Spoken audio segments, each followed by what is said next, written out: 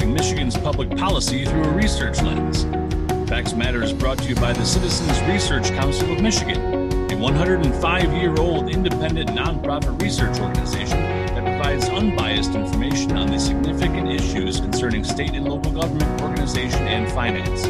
Our research can be found at crcmich.org. Now, let's dive into the facts that matter.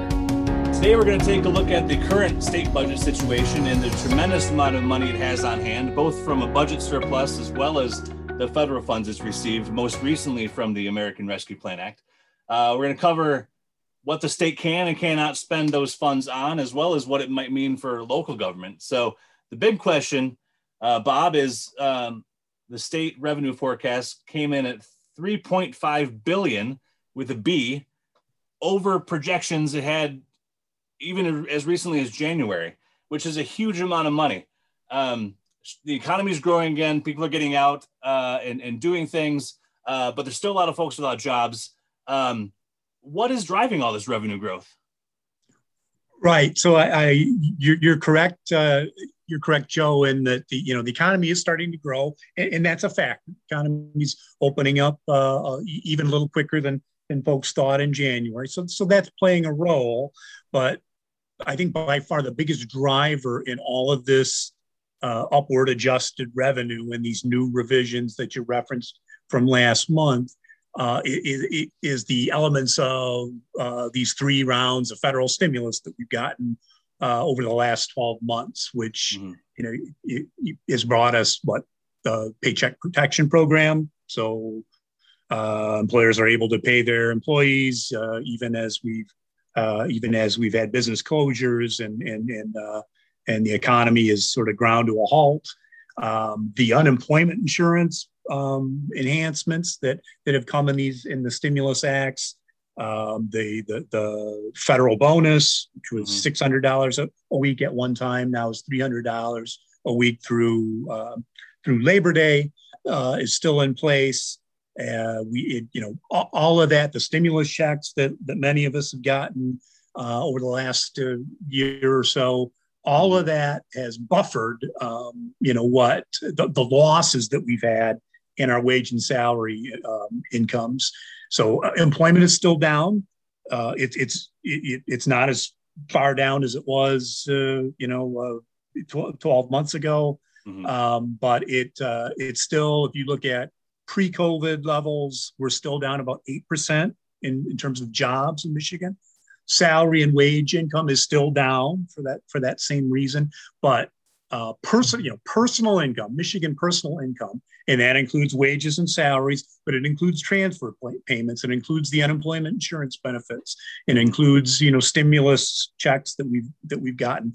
That grew about as high as it has in the last 20 or 30 years on record. In 2020, so the year of COVID, personal income went up over 6%, and unemployment checks, payroll protection program, keeping people getting paid, all of that has had a ripple effect supporting disposable income.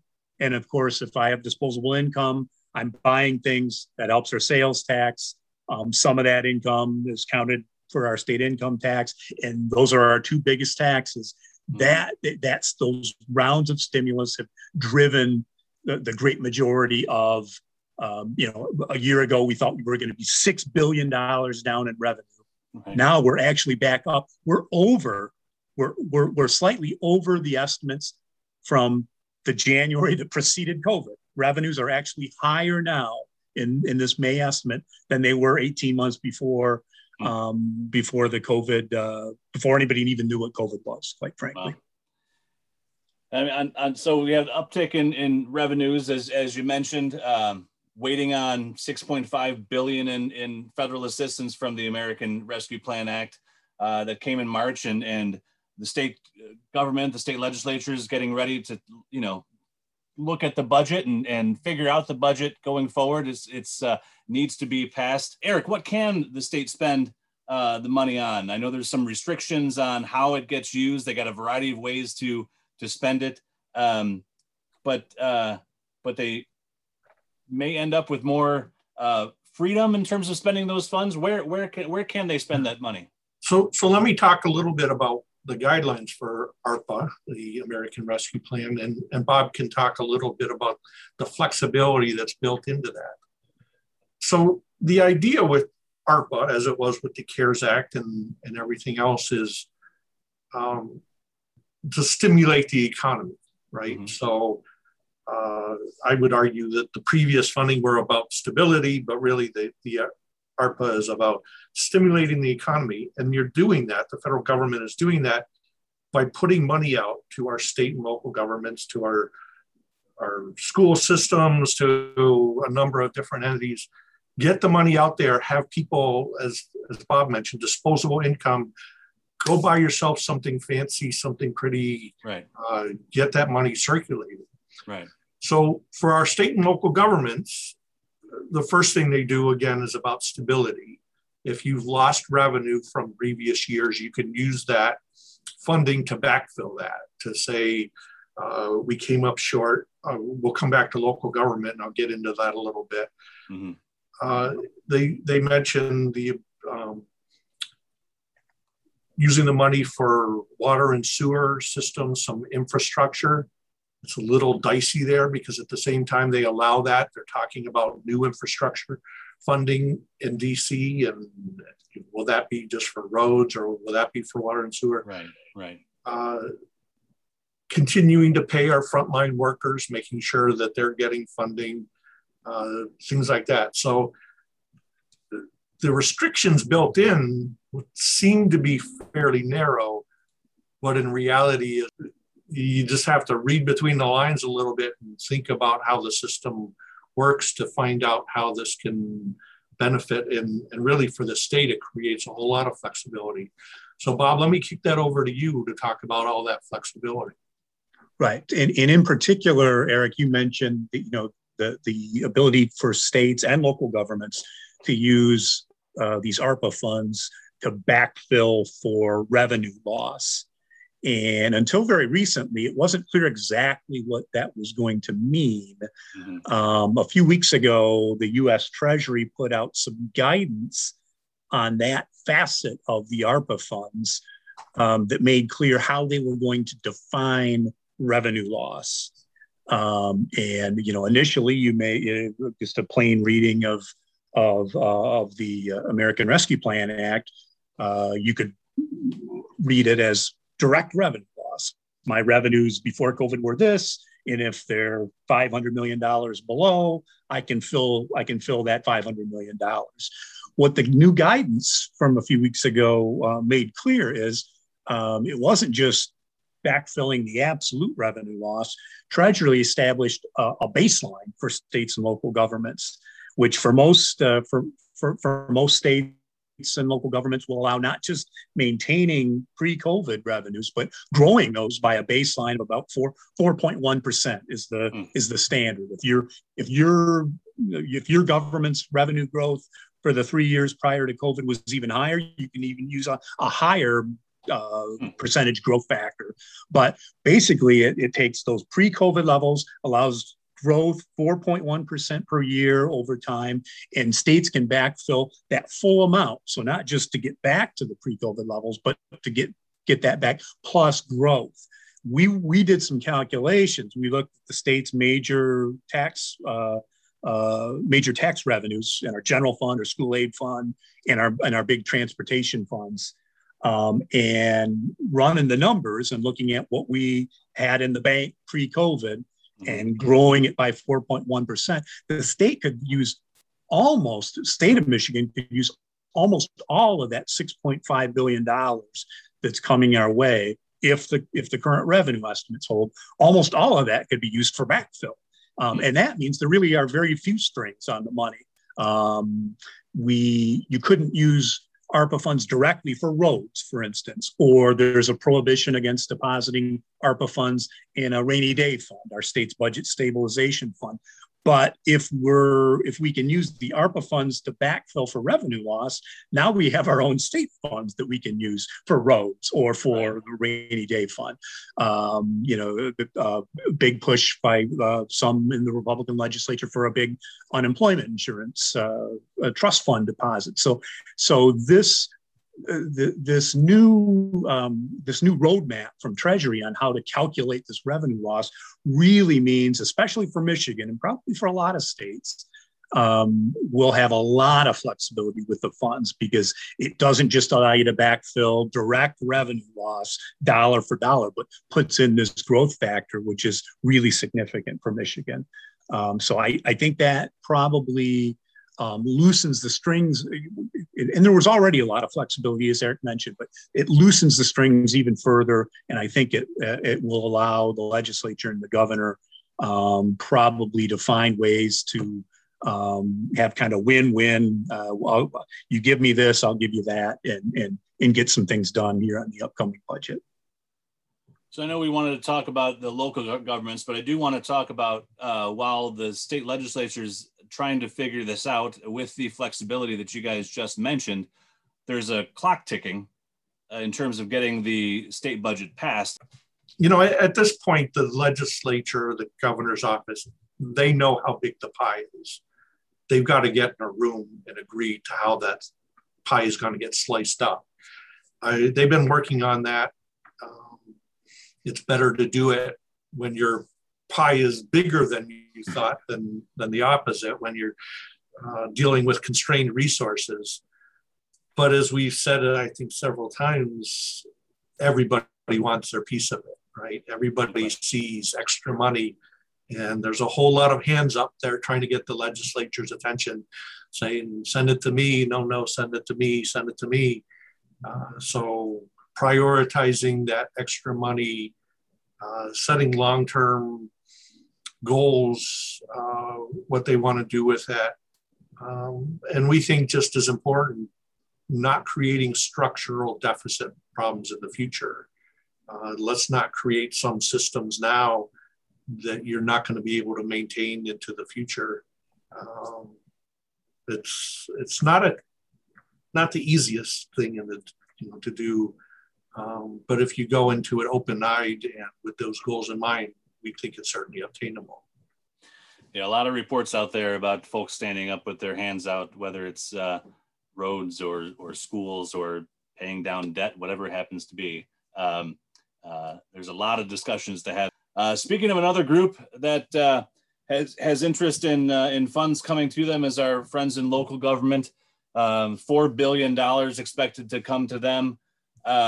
What does that look like? And do they have the same flexibility in terms of the state government? And how is that going to be, divided up? That's a pretty big number coming to local governments. Yeah, I mean, so it's $4 billion. So it's a big number, but when you start sprinkling it across all of the townships and cities and counties in the state,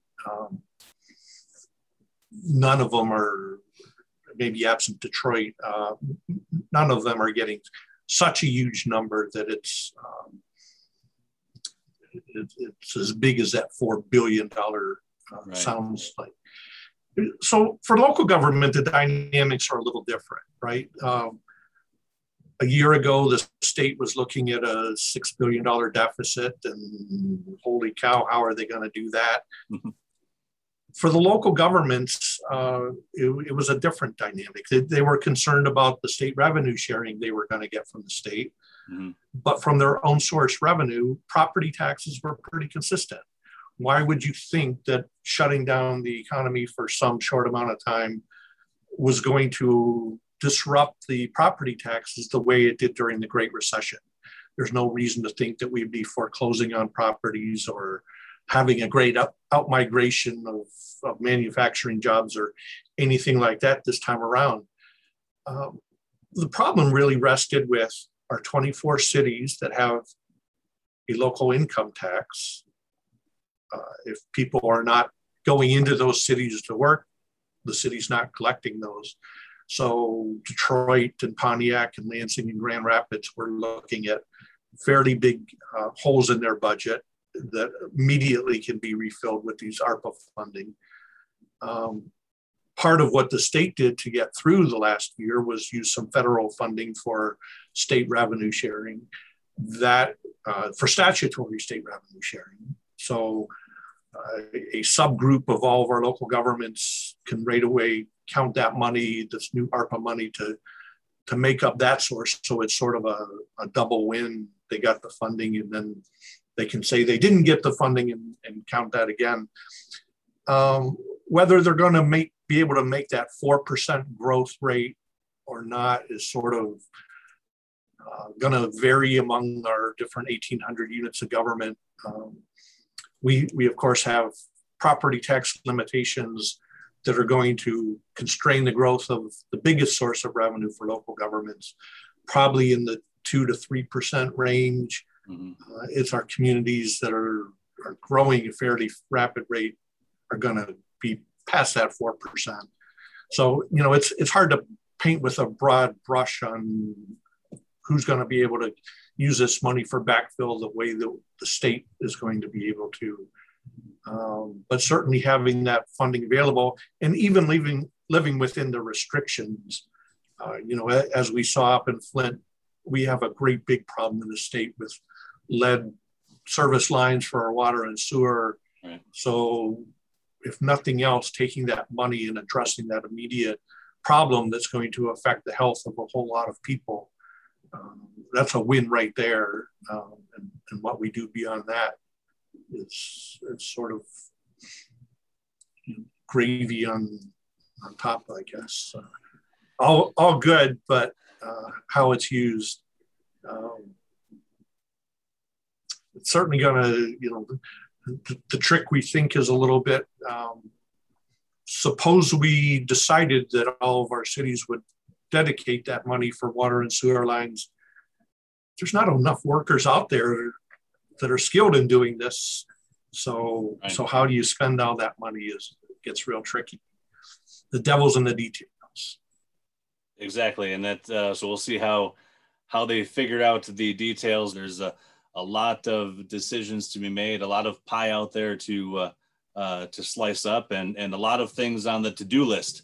You mentioned infrastructure to water infrastructure to road infrastructure to any number of things that are on the to-do list. The state could apply those funds to. So it'll be interesting to see what happens over the course of the next couple months. Certainly a unique position, it seems like, to have this much of a surplus going into a new budget year. Yeah, good. Well, thank you very much, Eric. Thank you very much, Bob. I encourage folks to stay tuned to the Citizens Research Council as they continue to write about this issue over the course of the summer, leading into the fall, and we'll see how the budget gets done. So thank you very much, Eric, and thanks, Bob. We will talk to you soon. Yeah, thank you, Joe. Thank you. Along with this podcast, the Citizens Research Council of Michigan produces blogs, research papers, op-eds, and other resources to better inform Michigan citizens and policymakers. As an independent nonprofit, our work is funded by Michigan corporations, foundations, and individuals like yourself. If you like what you've heard, please consider making a donation by visiting crcmich.org and clicking on Get Involved. Thank you for your support.